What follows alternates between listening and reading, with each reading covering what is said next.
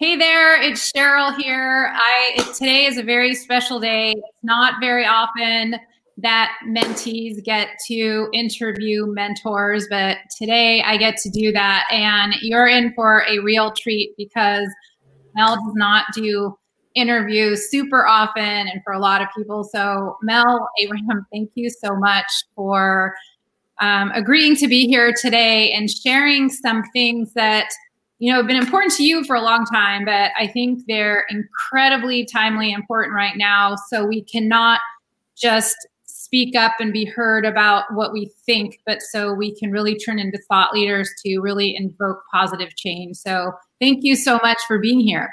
Thank you, Cheryl, for repeatedly asking me, because it took a little while to get me on here. So it's great to get here. Yeah, I think I learned from you to be persistent. So now it's So, and before we jump in, I would like everyone to know a little bit, about your background, because you have, an incredible background in a lot of things that a lot of people might not know, as far as being a CPA and evaluation and how that led to thought leadership. So before we get into these tips and strategies that honestly, I believe cumulatively could help repair the world. I believe it 100%. So before we get into that, can you let us know a little bit about you, and maybe when you're still a young person. See the gray? I'm treading very lightly here. Maybe when you were a younger person, what inspired you earlier in your life to really inspire thought leaders and make this a career, and why it's important to you? So can you share a little bit about yourself and why you chose to be an expert in thought leadership? So great question, Cheryl. And I'm not sure that I chose it. It may have chose me, and I just accepted it in the process. I am, as you said, a CPA, and I started in that CPA journey. And I think that if we look back on how I ended up here, I went to one of the large accounting firms in downtown Los Angeles and started to work the traditional path of an accountant, which was horrible. It's working long hours and everything. But it was a good training ground. But there was one night, it was 10 o'clock at night on a Friday night. I was working late again, and I was staring out at the skyline of downtown Los Angeles. And it lit up at night. It's really nice to look at. But I then looked back in at the partner that I was working for, and there's this partner sitting there, and he was probably 30 to 40 pounds overweight, stressed out as all get out, not sleeping, in and working long hours. And what I saw was my future. And I said, is this really what I want to do? I've learned some skills, some strengths, some talents to be able to go and serve. Am I really serving, ticking and tying and checking boxes and doing all that? Or is there a better way for me to use my skill set? And I literally quit that day. I walked in that night and said, I'm not coming in Monday, I'm out. And I think that's where it all started. I didn't know that I would end up here, though. Mm-hmm. I came into this and said, what do I want to do? How do I want to do this in a bigger and a better way? So we make sure that I can use my skills in a positive way. And so part of this was I realized, and this is, I think, goes to some of the things that we may talk about, is I was a numbers guy. I'm a left brain thinker, columns and rows, numbers got to add up, 2 and 2 is 4, and all of that stuff. But I went into a non-traditional path for an accountant. I started doing expert witness testimony. And so I would testify on financial matters, which is probably one of the most boring things you can testify on, other than DNA evidence. But I would do that for people like, I'd be the kind of person they'd hire to testify and put people like Bernie Madoff in jail. And in that process, I realized that the most important skill that we can nurture, and we can look around us today and see how important it is, but the most important skill that we can nurture in ourselves is the ability to communicate. I may be dealing with numbers all the time, but unless I can communicate around those numbers and tell a story with the numbers, so I move people to think differently and do differently, we're not going to get different results.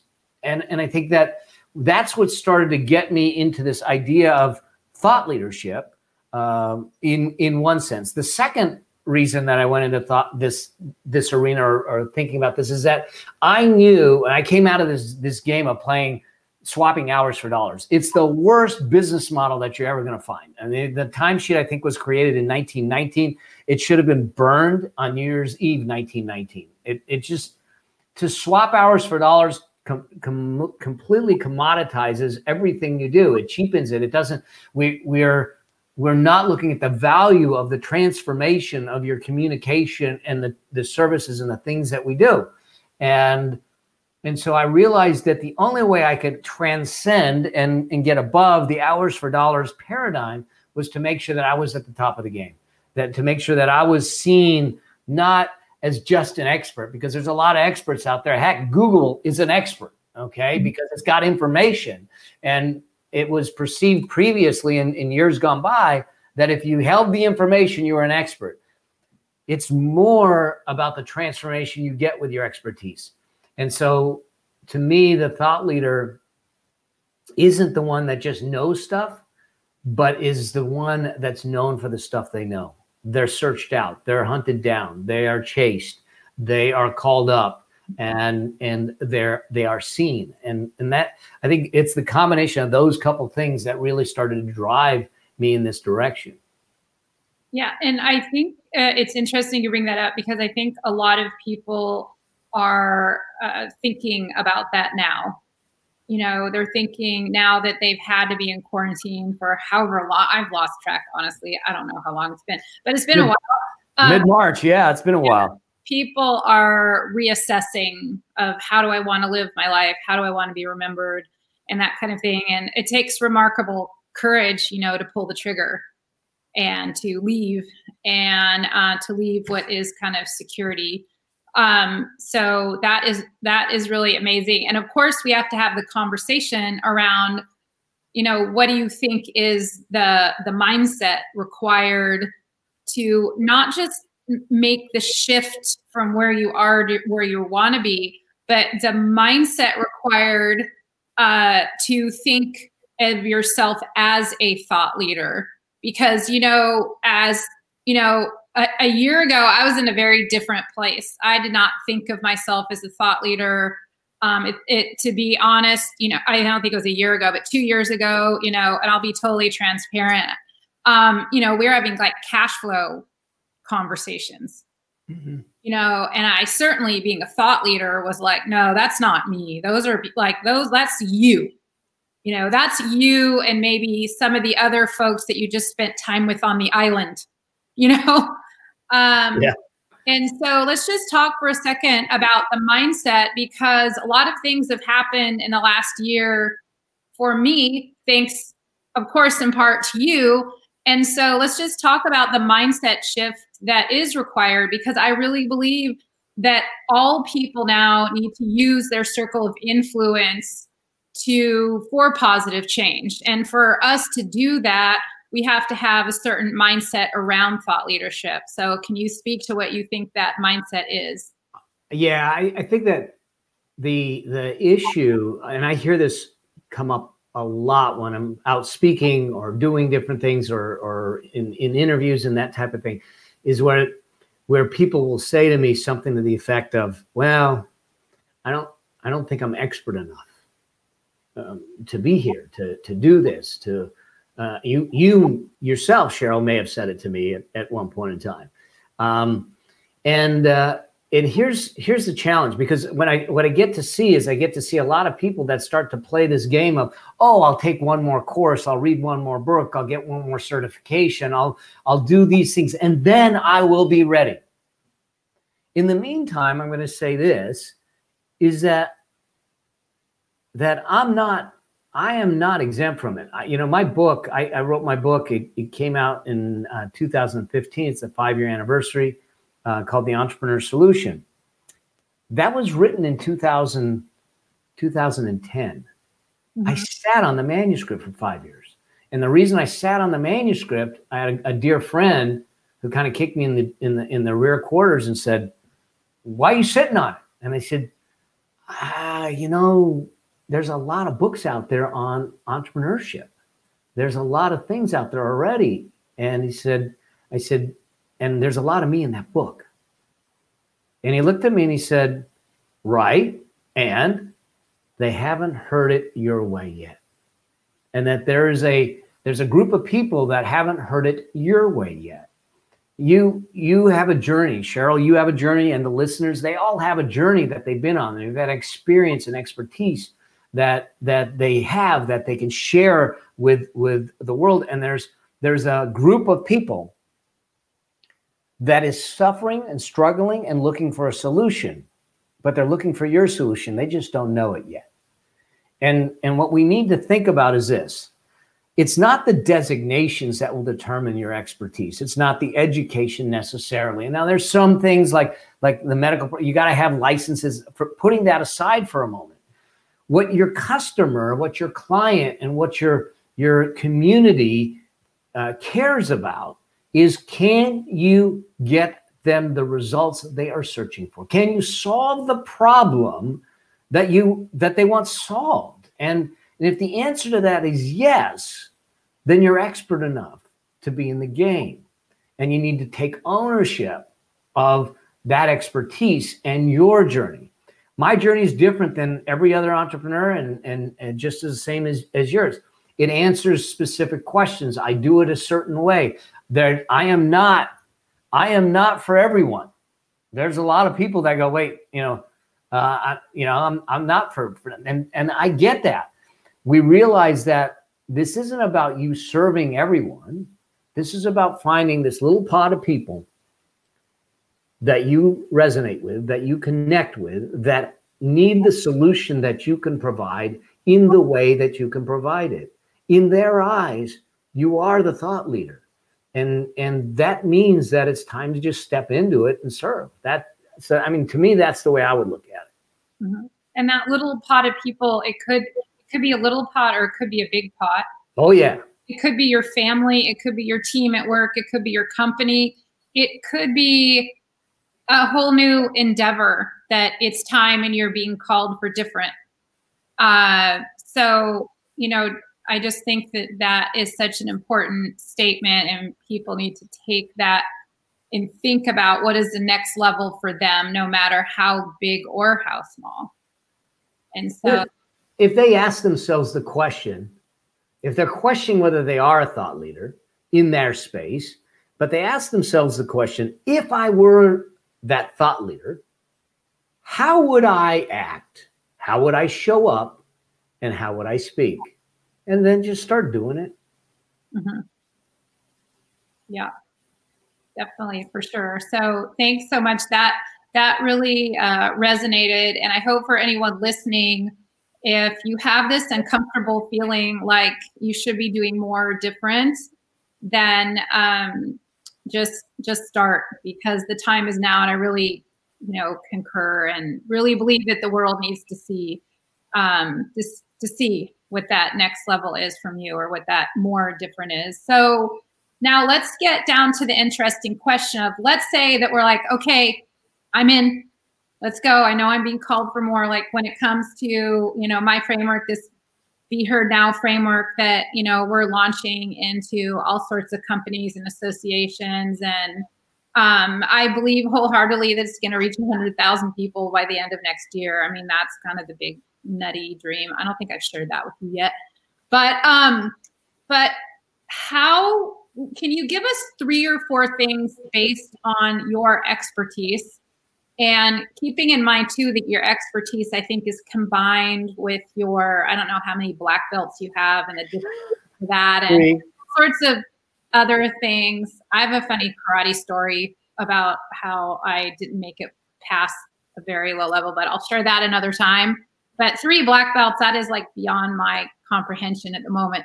But if we're thinking, okay, I'm in, I know I'm being called for more, I know I'm being called for different, or what have you, what are the 3 or 4 most important things once people have accepted the challenge or surrendered to the challenge, what would you say is most important for them to focus on and do? So here's the thing.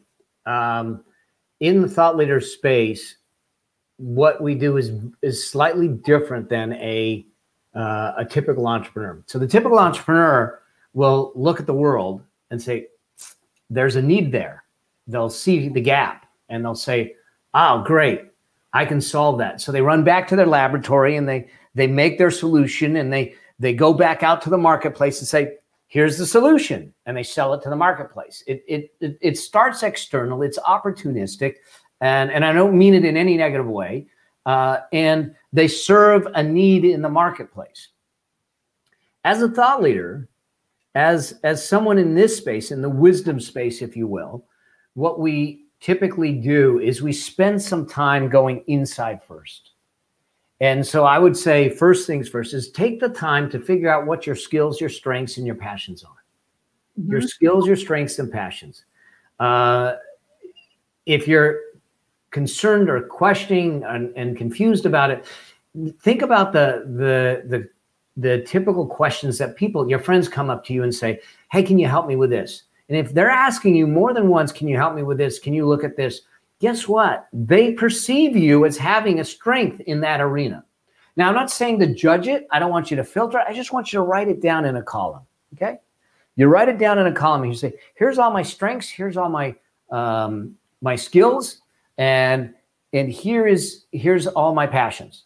And I have it in a column. Now we take another column and we look at it and say, great. With these strengths and skills, what problems do they solve? So now we fill this column with a bunch of problems that can be solved based on your strengths and skills. Then from there, you can now look at it and say, all right, here's the problems I can solve.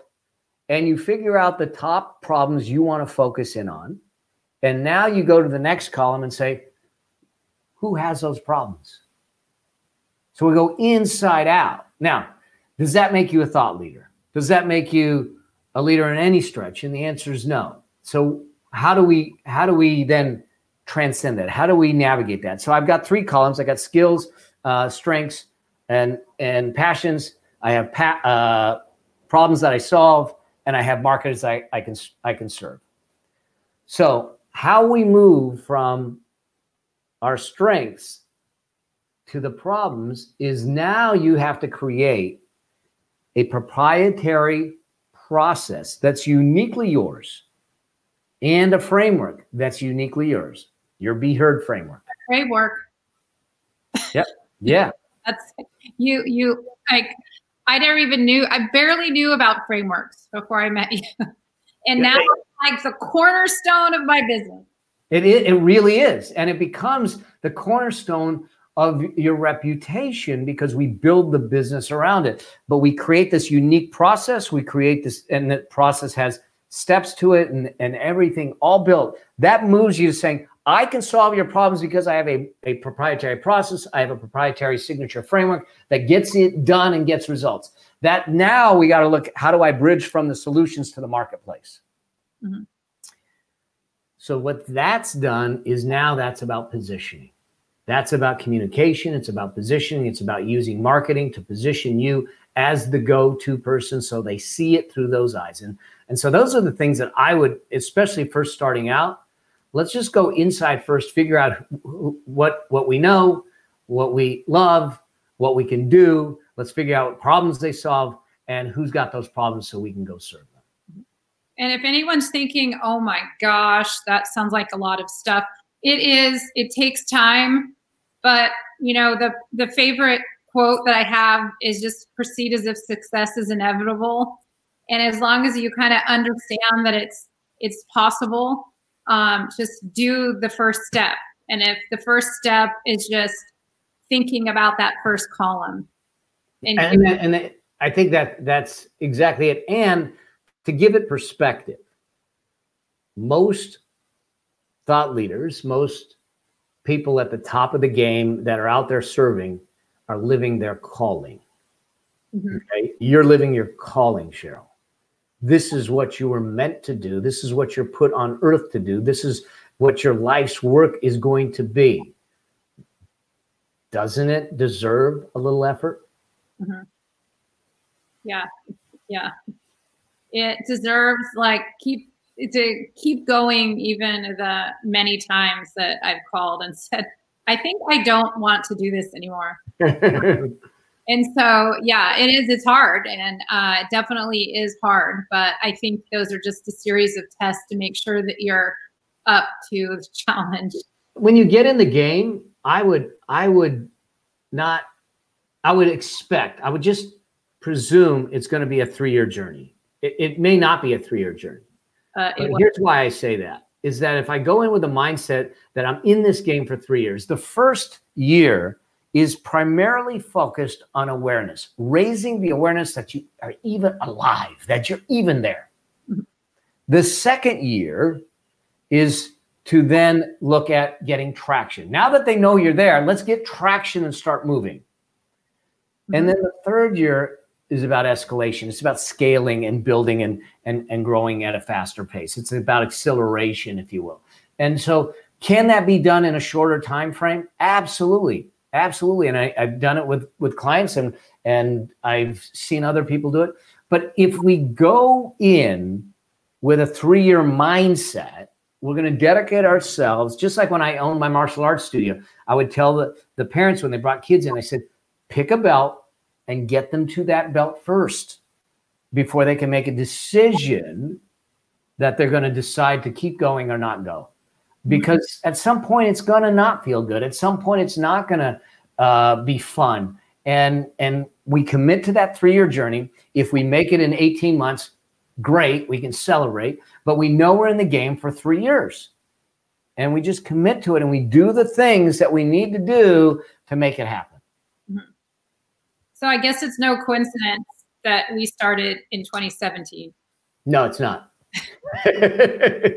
And you're seeing things that are sprouting and coming out of the ground now that are from efforts from prior. We need to plant the seeds and continue to plant the seeds and then watch them grow. Yeah, for sure. And if you're regardless of where everyone is in their journey, it might even be just thinking that there is more, thinking that there is different. Just it doesn't happen in solitude. So try and get some support, along the way, and some allyship and people that believe in you, even if it's just like a good friend for now that you can talk with things about.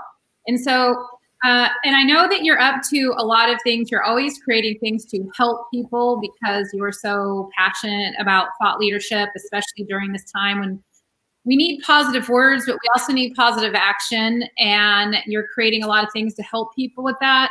So if what you're talking about is really resonating with people, where can they find more? Where can they learn more? And also, what are you in the process of creating that's going to help them accelerate that progress? Great. So I think the first thing is that if someone wants to learn more about the thought leader journey, what I call the thought leader blueprint, is you go to joinmel.com and it's free training that you can get in there and I'll walk you through some of the core elements and the core steps to making it happen. That's one. Two, where I'm focusing a lot of energy on these days is in the space of thought leadership, but also in the space of financial liberation. Understanding how, as entrepreneurs, we need to run our businesses differently, run our lives differently, so we can be completely financially liberated. I don't mean wealth, because wealth is a statistic. That's it. It's just a number. Because I know a lot of extremely wealthy people that are not liberated. They're actually trapped. They're in a financial prison. They're imprisoned by their money.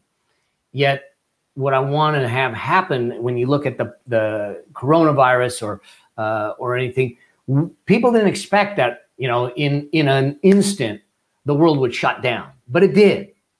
And jobs were lost, futures are lost, savings are lost, and it's not done yet. And yet if we run our lives financially differently, if we understand the principles of affluence, if we understand what I call the affluence blueprint, we can run things very differently. So you can, if things shut down, you're still safe. And it's came near and dear to my heart. This is a culmination of a 30 plus year financial journey for me. And I was diagnosed in June of last year with bladder cancer, and had to and I literally shut everything down just so I could focus on healing. And I'm fine. I'm doing great. And I've had a couple surgeries and a handful of tumors taken out, but I'm doing great. But the point is this, is that I was able to stop things and shut things down so I could take the stressors off my life and focus on the things that mattered, focus on the things that provided value, focus on the things that allowed us. And so I want to help people get what I think is the ultimate luxury, and the luxury of options in their life. And it's not 401ks, and it's not traditional advice, and it's certainly not Social Security. It's a lot of other things. And so that's where I'm spending a lot of time these days, helping people navigate this kind of transition, because it came full circle and smacked them right in the face with where we're at right now. Yeah. And so that's incredibly interesting to me. That is definitely something that I'm going to jump into as soon as it's available. So if they're interested in that, is there a waiting list, or can they learn about it now, or what's the status? If they just hit me up on my website, melabraham.com, with a note, I'll make sure that they're on that they get contacted with the information on it. Okay, great.